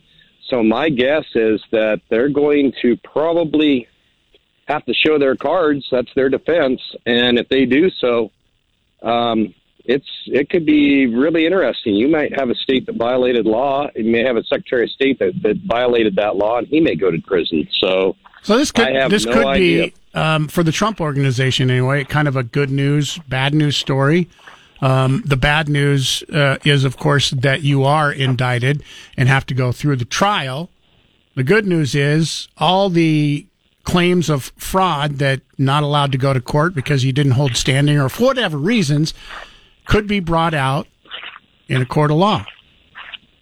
My feelings exactly. I'd like to see it. All right. Thanks for sharing your thoughts, Kevin. Appreciate it. Yeah, I that one thing that I thought about, it's like if you prove that there is one case or 10 cases and you prove just those cases, I would think that would help your overall case because you're being claimed that, you erroneously and falsely claimed that there was fraud in the election. And does the case go away then? I had not heard about hundreds of thousands of ballots. I hadn't heard that either. We'll take a break. News coming up here next. If you want to weigh in, 208-336-3700, pound 670 on your Verizon Wireless. Got some tweets that are proving to be a little... Drive home live and local with Nate Shellman this afternoon at 3. Now back to Mike Kasper and Chris Walton. This is Kasper and Chris, live and local on News Talk, KBOI. Basically, a RICO statute says if you can show there's an organization that commits legal acts within a period of time and that the acts are related, and the Georgia statute lists the various acts, that itself can be a crime. And it's tough for defendants because it doesn't have that high state of mind burden of proof that we see in conspiracy and other kinds of crimes. And that is true. And there are about 161 different acts of racketeering that they have put into the indictment. It kind of gives you an idea, or maybe it seems to me like they're going to throw a whole bunch of stuff at the wall and see if they can get some of it to stick. I mean, 161 different acts of racketeering. Seems like overkill. I wonder how many they had to narrow down to get it to that. Hard to say. Or are they just throwing everything that this looks like it, so let's put this one in there too. 208-336-3700, pound 670 on your Verizon Wireless. No name on this one. Says, you guys sadden me. Your own news says Trump will probably not make his announcement on Monday because his lawyers want him saying nothing before his court date. You should listen to your own news. I see why you didn't give a name, but I just did, after getting your email, did a quick check on the Google machine. There are over a dozen different news stories posting that Trump is still saying he's going to make his announcement at his Bedminster Club on Monday that will show proof. How many times have you heard or seen Trump take his lawyer's advice or not take his lawyer's advice? Hard to say. Sometimes we don't know what their advice was. But as far as that, Trump has never come out and said, my lawyers told me I can't, so I'm not going to do it Monday. We'll find out Monday if he does or not. Apparently, that is still his claim, and there are over a dozen news reports stating the same. This one, text message, Trump needs to be embarrassed. He's a criminal, and finally, the long arm of the law has caught up to him. Luckily, in Georgia, RICO is used aggressively. Trump organization made false statements, false documents, forgeries, impersonating fake electors, computer breaches, and witness tampering. Wow, I sure hope Georgia calls this guy, because it sounds like he's got a lot of proof. IDR, which I believe in this case stands for Idaho Republican, says, I laugh, cry, ugly cry at our party when I listen to you guys. You know there's under Reddit push to fake hike Trump's poll numbers, so he once again be embarrassed. This new generation is not playing. We don't see it in Idaho because we are so far up his... But if we want our party to survive, we must break from him. I show my older family these threads, and they don't believe me, but they didn't believe GameStop either. I'm not even sure what that person was trying to say. I'm not completely. It says there's a push to fake hike his poll numbers, so make it look like his poll numbers are better, so that he gets the nomination, I guess, so that he'll be embarrassed when he loses. But that's an awful lot of prediction. So this person is claiming the poll numbers that AP put out were fake? Well, not fake, but they're being manipulated. Manipulated, okay. Because there's an under Reddit push. She does. I don't even have the under Reddit app. I haven't got the Reddit app and seen anything on this. This person does realize polling numbers don't make you the nominee, right? But they get people interested. You know, like if somebody's 50 points ahead, everybody else could drop out, too. We haven't seen that yet. No, not yet. Ben in Boise, good morning. You're on News Talk KBOI. How's it going, guys? Good. Hey, I appreciate your taking the time to talk about Trump and some of the issues, but why don't you spend as much time talking about the real RICO corrupt bunch, and that's the Biden clan. Oh, we've talked about that extensively, too. Very, very little in comparison. Well, we'd be talking more about it, Ben. Had he been charged, we'd be talking even more about it. The reason we're talking more about Trump, because he's actually been charged. That's the reason. I agree. No, I agree with you, and I support what you're doing. But I'd like to see a little more stuff about the Biden clan, of how corrupt they are. Where have you heard most of your information about it so far? I've heard on Fox News this morning that Biden's going to forgive 804,000 student loans. And number one, it's illegal. And he even admitted it, apparently, in an interview this weekend with CNN or one of those. I don't know where he's going to get the money to do it. Oh, come on, Ben. You do know, Ben, Ben, you know where he's getting the money to do that. He's supposed to get it from Congress. And where does that money come from? You and me. But Congress Exactly. has to pass it. Congress has to, or the House has to pass it. And he's bypassing them too. And he's bypassing the Supreme Court. So it's giving just them the bird. It's just a presidential decree. Yep. Well, he's far. using a law from, was it 1965 now? He got turned down in the courts from using the law from the early 2000s, but now he's gone to a different law. So it's already been turned down in one court. I don't know if they're going to be able to continue. Now, the reason that it was turned down in the other court is because the people that sued, once again, didn't have standing to sue. I don't know if they'll get somebody with standing to be able to sue and then be able to take it to the Supreme Court on this particular instance or not. We haven't talked a whole lot about this because it just did clear the courts this week, but maybe we should take some time here maybe tomorrow or the beginning of the week and talk about this because I'm like you, Ben. Not real happy with paying off debts from people who took on the debts and using taxpayer dollars to do that. These particular 804,000 people that are going to get their debts forgiven, not quite as widespread as the other people that were going to get their debts forgiven in the first case. In this particular instance, the only people that are going to get their debts forgiven have been you have to pay for 20 to 25 years before and still have not paid off your loan. So those are the only people. You have to pay a minimum of, been paying your loans for a minimum of 20 years and have to make less than a certain amount of money to get any of your loans paid off. See, I feel like if you're paying off a loan that takes that long and you don't get a house out of it, you've done something wrong. The part that upsets me is borrowers had 3 years where they didn't have to make a payment if they didn't want to. They got forgiveness, and they didn't have the interest rate go up. So the loan wasn't compounding. Mm.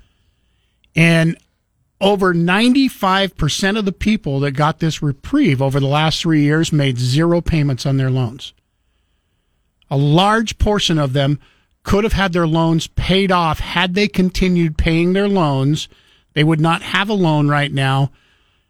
They wouldn't have seen an increase in their interest rates being added to the loan and could have been completely done, but they didn't do it. Because they didn't have any money? Because they thought the federal government was going to pay it off for them. All right.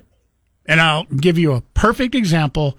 My son could have had his loan paid off, didn't, and I asked him why he didn't. He goes, why would I? I'm going to get it paid off for free, so why waste the money on it? Mm-hmm. That's ridiculous. That's stupid. Mary wrote in. She says, yay, the morning is complete now. We got our What About Biden caller. What about Biden?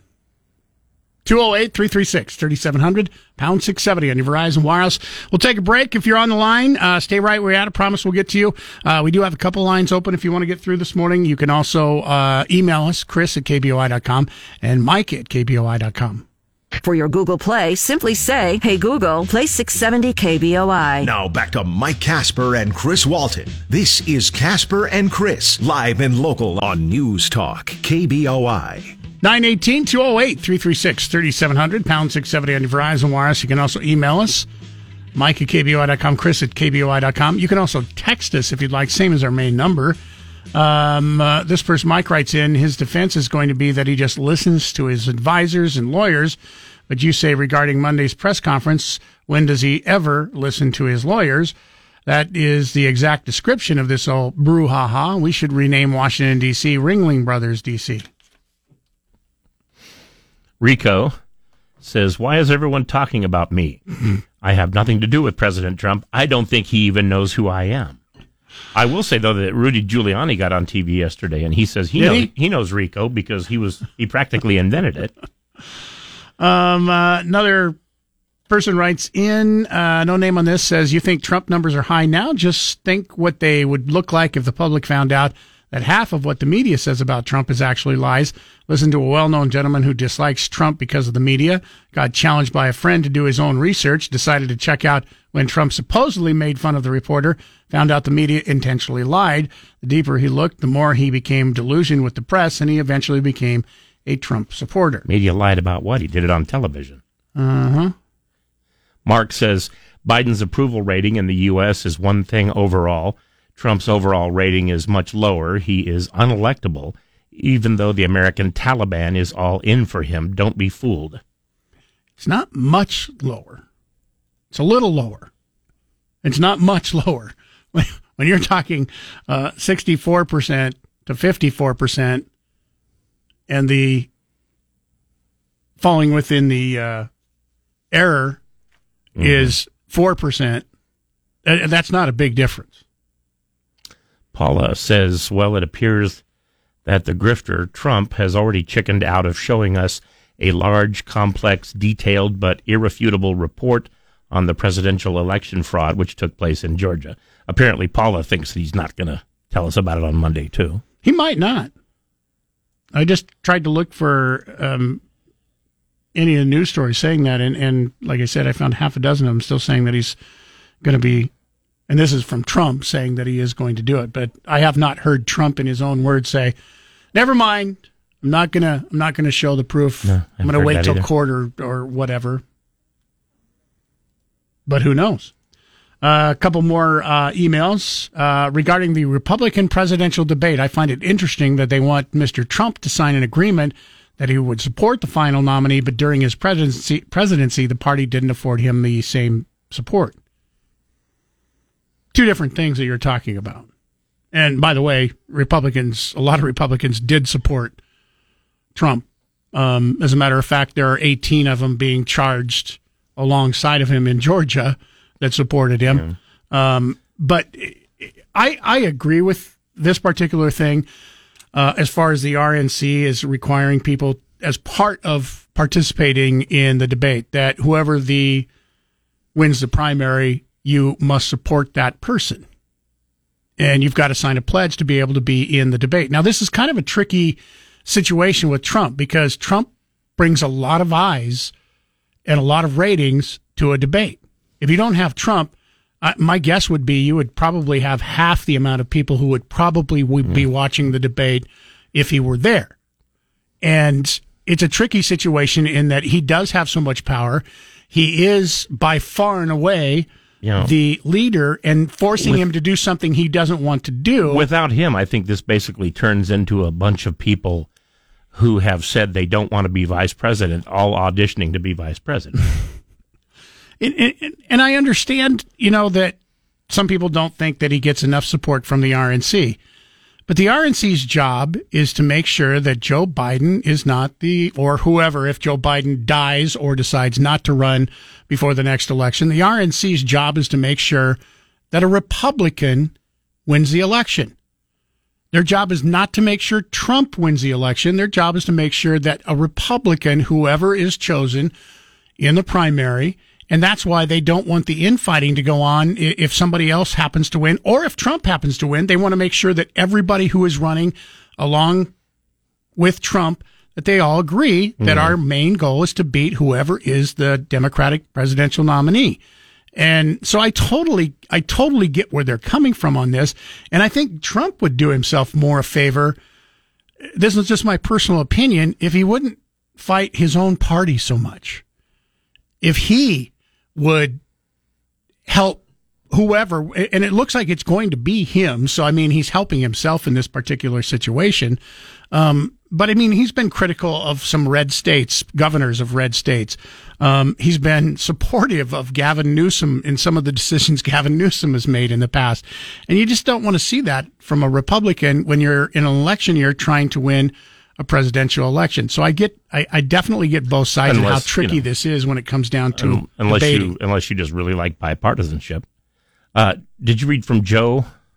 I don't think that believe just so. came in. Joe says Georgia's RICO statute passed in 1980 is much broader than the federal one. It allows prosecutors to string together events that would otherwise appear distinct, including the data breach in Coffee County, where Trump's allies obtained access to voting machines shortly after the election in an attempt to show that they were rigged. And there are also statements made by Giuliani to the Georgia legislature. There is big trouble ahead for the Trump train wreck or plane crash. That's from Joe.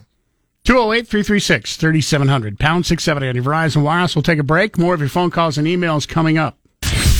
Broadcasting from the Empire Title Studios, we are News Talk, KBOI.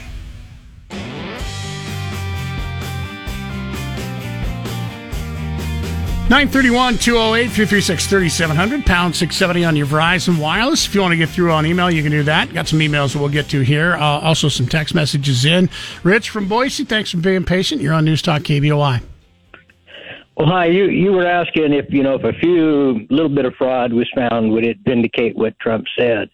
And the answer is no. I didn't say if it would vindicate what Trump said. I asked if that would be enough to find him not guilty. Well, that's kind of vindicating. But anyway, the answer would be no, because he didn't just say there was some voter fraud. He was specific about 5,000 dead people voting, several thousand people underage. He wasn't just saying there was 10 cases of voter fraud. He was specific in his claims. The claims about the ballots being stuffed at the Georgia thing, everything he said was specific. Okay, so let me ask you this, Rich. If I say right now, I'm claiming there were 5,000 illegal votes in Idaho. Am I going to be charged with a crime? Well, no. You got to understand the RICO. It's not because he said it.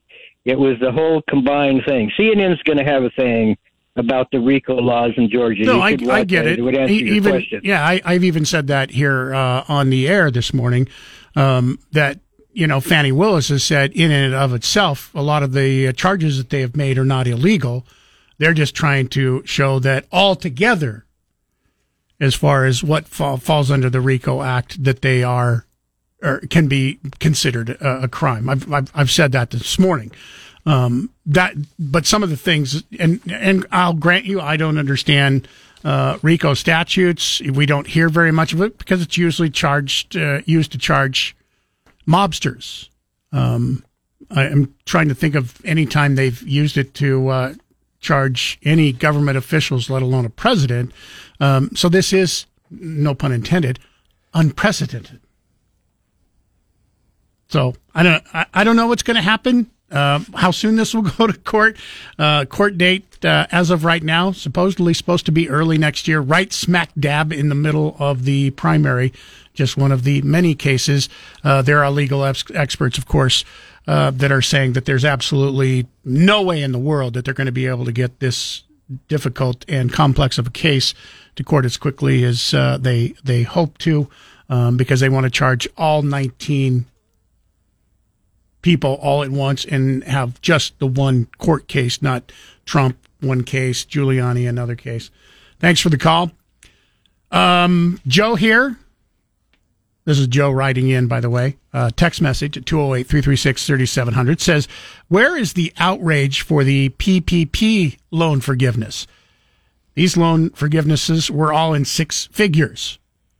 How about the outrage for Trump's permanent tax cut for billionaires and corporations, transferring the tax burden to the middle class? All right, let me take the first one first. Where's the outrage for PPP loan forgiveness? I have outrage because I don't think it should have been forgiven, but I don't have as much outrage over PPP loan forgiveness because it was passed legally through Congress. Congress voted to pass it legally. I still don't like it. I don't like the mass fraud with so little oversight, but it was done legally and passed by Congress. College loan forgiveness would never pass Congress. So Joe is making a unilateral, illegal decision to forgive college loans. That's why myself and other people are outraged, because he's breaking the law. Now, we already know that he broke the law once because he signed the executive order and the Supreme Court said, not so fast. So now he's doing it a different way, trying to do it a different way by bypassing Congress once again.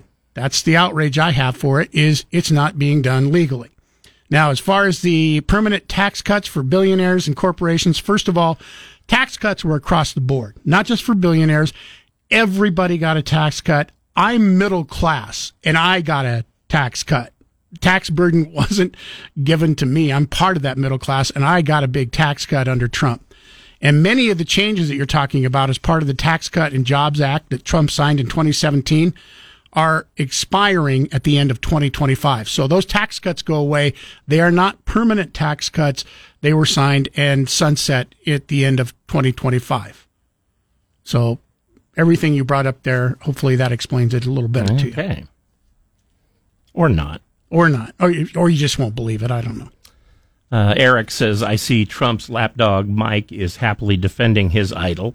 Does Mike understand it isn't just about saying fraud? It was the actions that happened along with the talking about fraud, fake electors, asking the governor to find the votes, and, of course, getting into secure election equipment in Coffee County. All facts. I didn't know Trump was your idol. That's because, what's his name? The person who wrote that? Yeah, did he give his name? Probably. I just hit delete, but let me go back. Eric. That was Eric. Yeah, it's because Eric's a dumbass. Oh, okay. Trump is not my idol. My job here is to ask questions. I have questions. Some of our listeners have questions. Questions like this: how are these tweets being considered as part of the evidence against Trump in the Georgia case? Prosecutors are saying that they're using his tweets, his own tweets, to implicate him, pointing to a dozen of his posts as proof that he furthered the conspiracy. Like this post. Wow, blockbuster testimony taking place right now in Georgia. Ballot stuffing by Dems when Republicans were forced to leave the large counting room. Plenty more coming, but this alone leads to an easy win for the state. Or this one.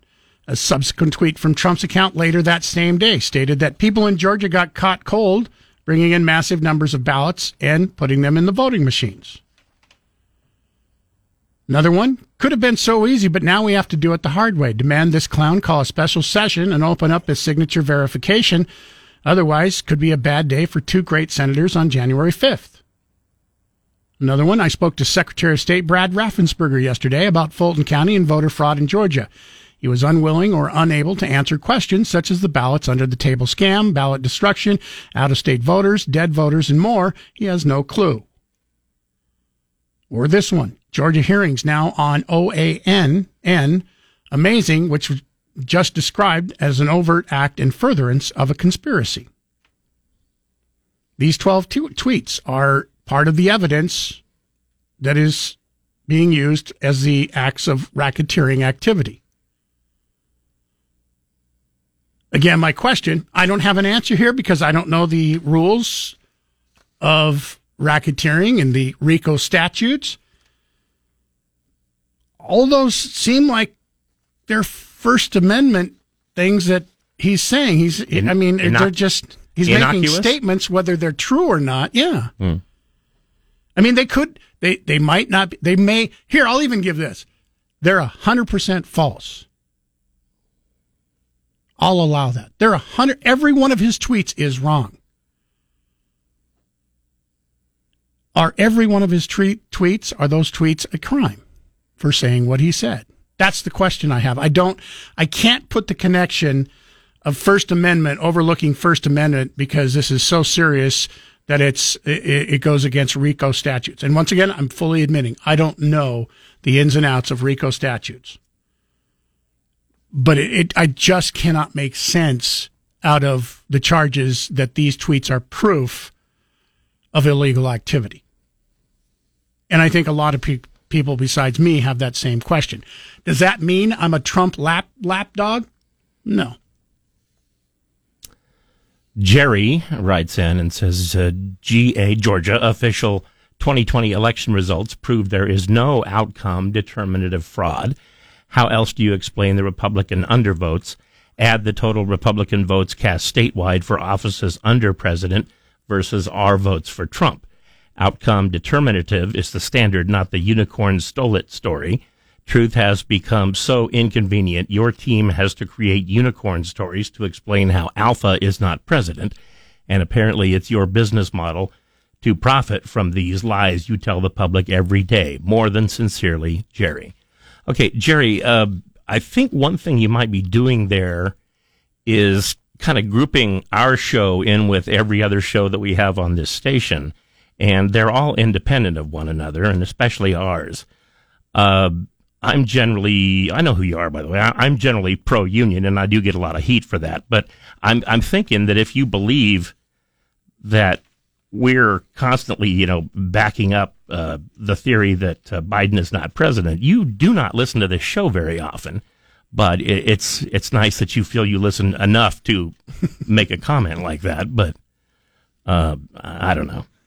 I'm starting to think Eugene was right. That tweet right there, or that email right there, I think that's proof of racketeering right there. We should charge him. Yeah, whatever. This one, off a different subject that we were talking about earlier this morning, about Hawaii, by the way, still over 1,000 people are missing. Let me rephrase that. They've changed. They don't want to say missing any longer. What was the term that they said they want to start changing and saying that they're not unaccounted for? There you go. Yeah, that's totally different than missing. Yeah, the feds say we don't want to call them missing anymore. They're not missing, they're unaccounted for. I guess unaccounted for sounds better than missing. I don't know. If I had somebody that was unaccounted for, I would still think they were missing, and I would still be very, very worried about a loved one that nobody has been able to find as of yet. Why'd you strike out? Well, the ball was unaccounted for by me 3 consecutive times. I can't really explain that. There are still around 1,300 people on Maui that are unaccounted for. The official death count as of right now, from last I've seen, is up to 111. They found this gives you an idea of how hard it is. And I know for those of you who have been to Maui, it's not a big island. You can drive the entire way around the island, at least where the main roadways are, if you don't go over the mountains. You know what is a big island? In 45 minutes. The big island. Well, yeah, but that's not where the fires happen. Right. I'm just saying that there is a big island. Yeah, but Maui is not a big island. They even purposely call it the big island. So a lot of people are questioning it. It's like, well, why can't the federal government do more and more quickly to find these people? Well, number one, they don't want people driving into, for instance, Lahaina because of the dangers there and the fact that they are still looking for people that may have burned up in either cars or homes in Lahaina. They are now taking cadaver dogs, and searching for those people. Yesterday, they found a house where 60 people had been hiding out since the fires burned down their own homes. This home was still standing, so they were all staying there. Now, the problem is there is absolutely no electricity on the island. There's no cell service on the island, and there's no phone service on the island. So think about that. Even if you were to say that, you're in an area that small, how would you find your loved one? Where would you go if your loved one is unaccounted for? You have no cell service. You have no cars, the roads. You're not able to travel on the roadways.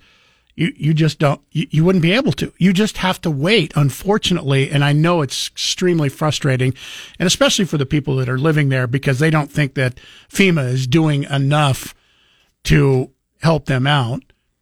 And it's just a really slow, unfortunately, hard process to do all this. The governor has announced earlier this week that he thinks that the numbers are going to go way, way higher than they are because of the 1,300 unaccounted people and how slow it is now that, finding people unrecognizable. They're going to have to do, dental records to be able to identify some of these people. But I get how frustrating it is. Anyway, this person writes in, it's the indigenous folks in Hawaii that we should be talking about. All the tourists don't even have to be there. The tourists should be donating all their money, and everyone who has been there should donate their money because they obviously have enough to vacation in Hawaii. These are the people who are trying to buy up the land now in Hawaii and are nothing but greedy. Billy C. says it's not a witch hunt. It's more like a rattlesnake roundup. Just like snakes, the co-defendants will shed their skin. And, citing Johnny Cochran in the O.J. Simpson trial, their lawyers will say, if the skin is a fit, you must acquit. There's a lot going on there. We'll take a break. 208-336-3700, pound 670 on your Verizon Wireless. KBOI News Time is 9:45. The Great One, Mark Levin, tonight at 7. Now back to Mike Kasper and Chris Walton. This is Kasper and Chris, live and local on News Talk, KBOI. 208-336-3700, pound 670 on your Verizon Wireless. Mark and Eagle listening on 670 AM this morning. Good morning. You're on News Talk, KBOI. Good morning. Thank you for having me on. And what do you want to talk about? Oh, I grew up in Hawaii. I'm a severe storm forecaster, and I'm in communication with a lot of people in the Lahaina area, as well as Maui in general. And, you guys have said, hey, there's no power, there's no cell service on Maui. That's correct in a lot of areas, but there are areas that do have cell service and do have power, Kaanapali specifically, and then more areas down to the southwest. Yeah. Well, and Kaanapali, as you mentioned, they still have people staying in their hotels because that's a kind of a hotel district there, and they didn't suffer, right?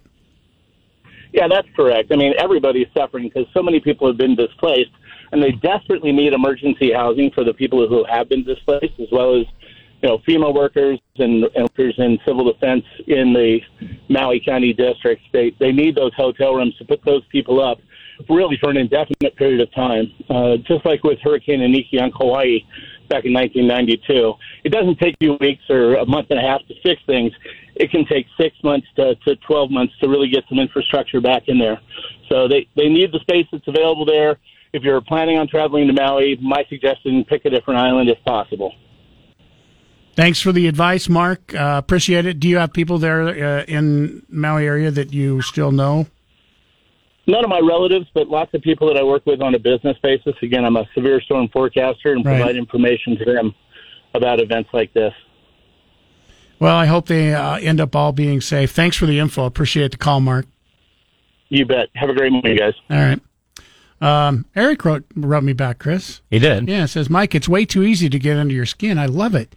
You may not idolize Trump, but you sure make plenty of excuses for him, which makes you sound like one of his lackeys. Thanks for the entertainment. Jerry wrote me back, too. So, just Eric, just to let you know, I'm paid to try to entertain, so thank you for noticing that.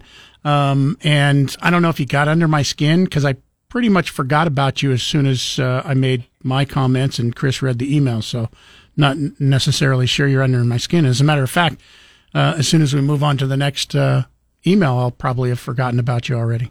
You might not be under his skin, but you could be deep in the heart of him, as the song goes.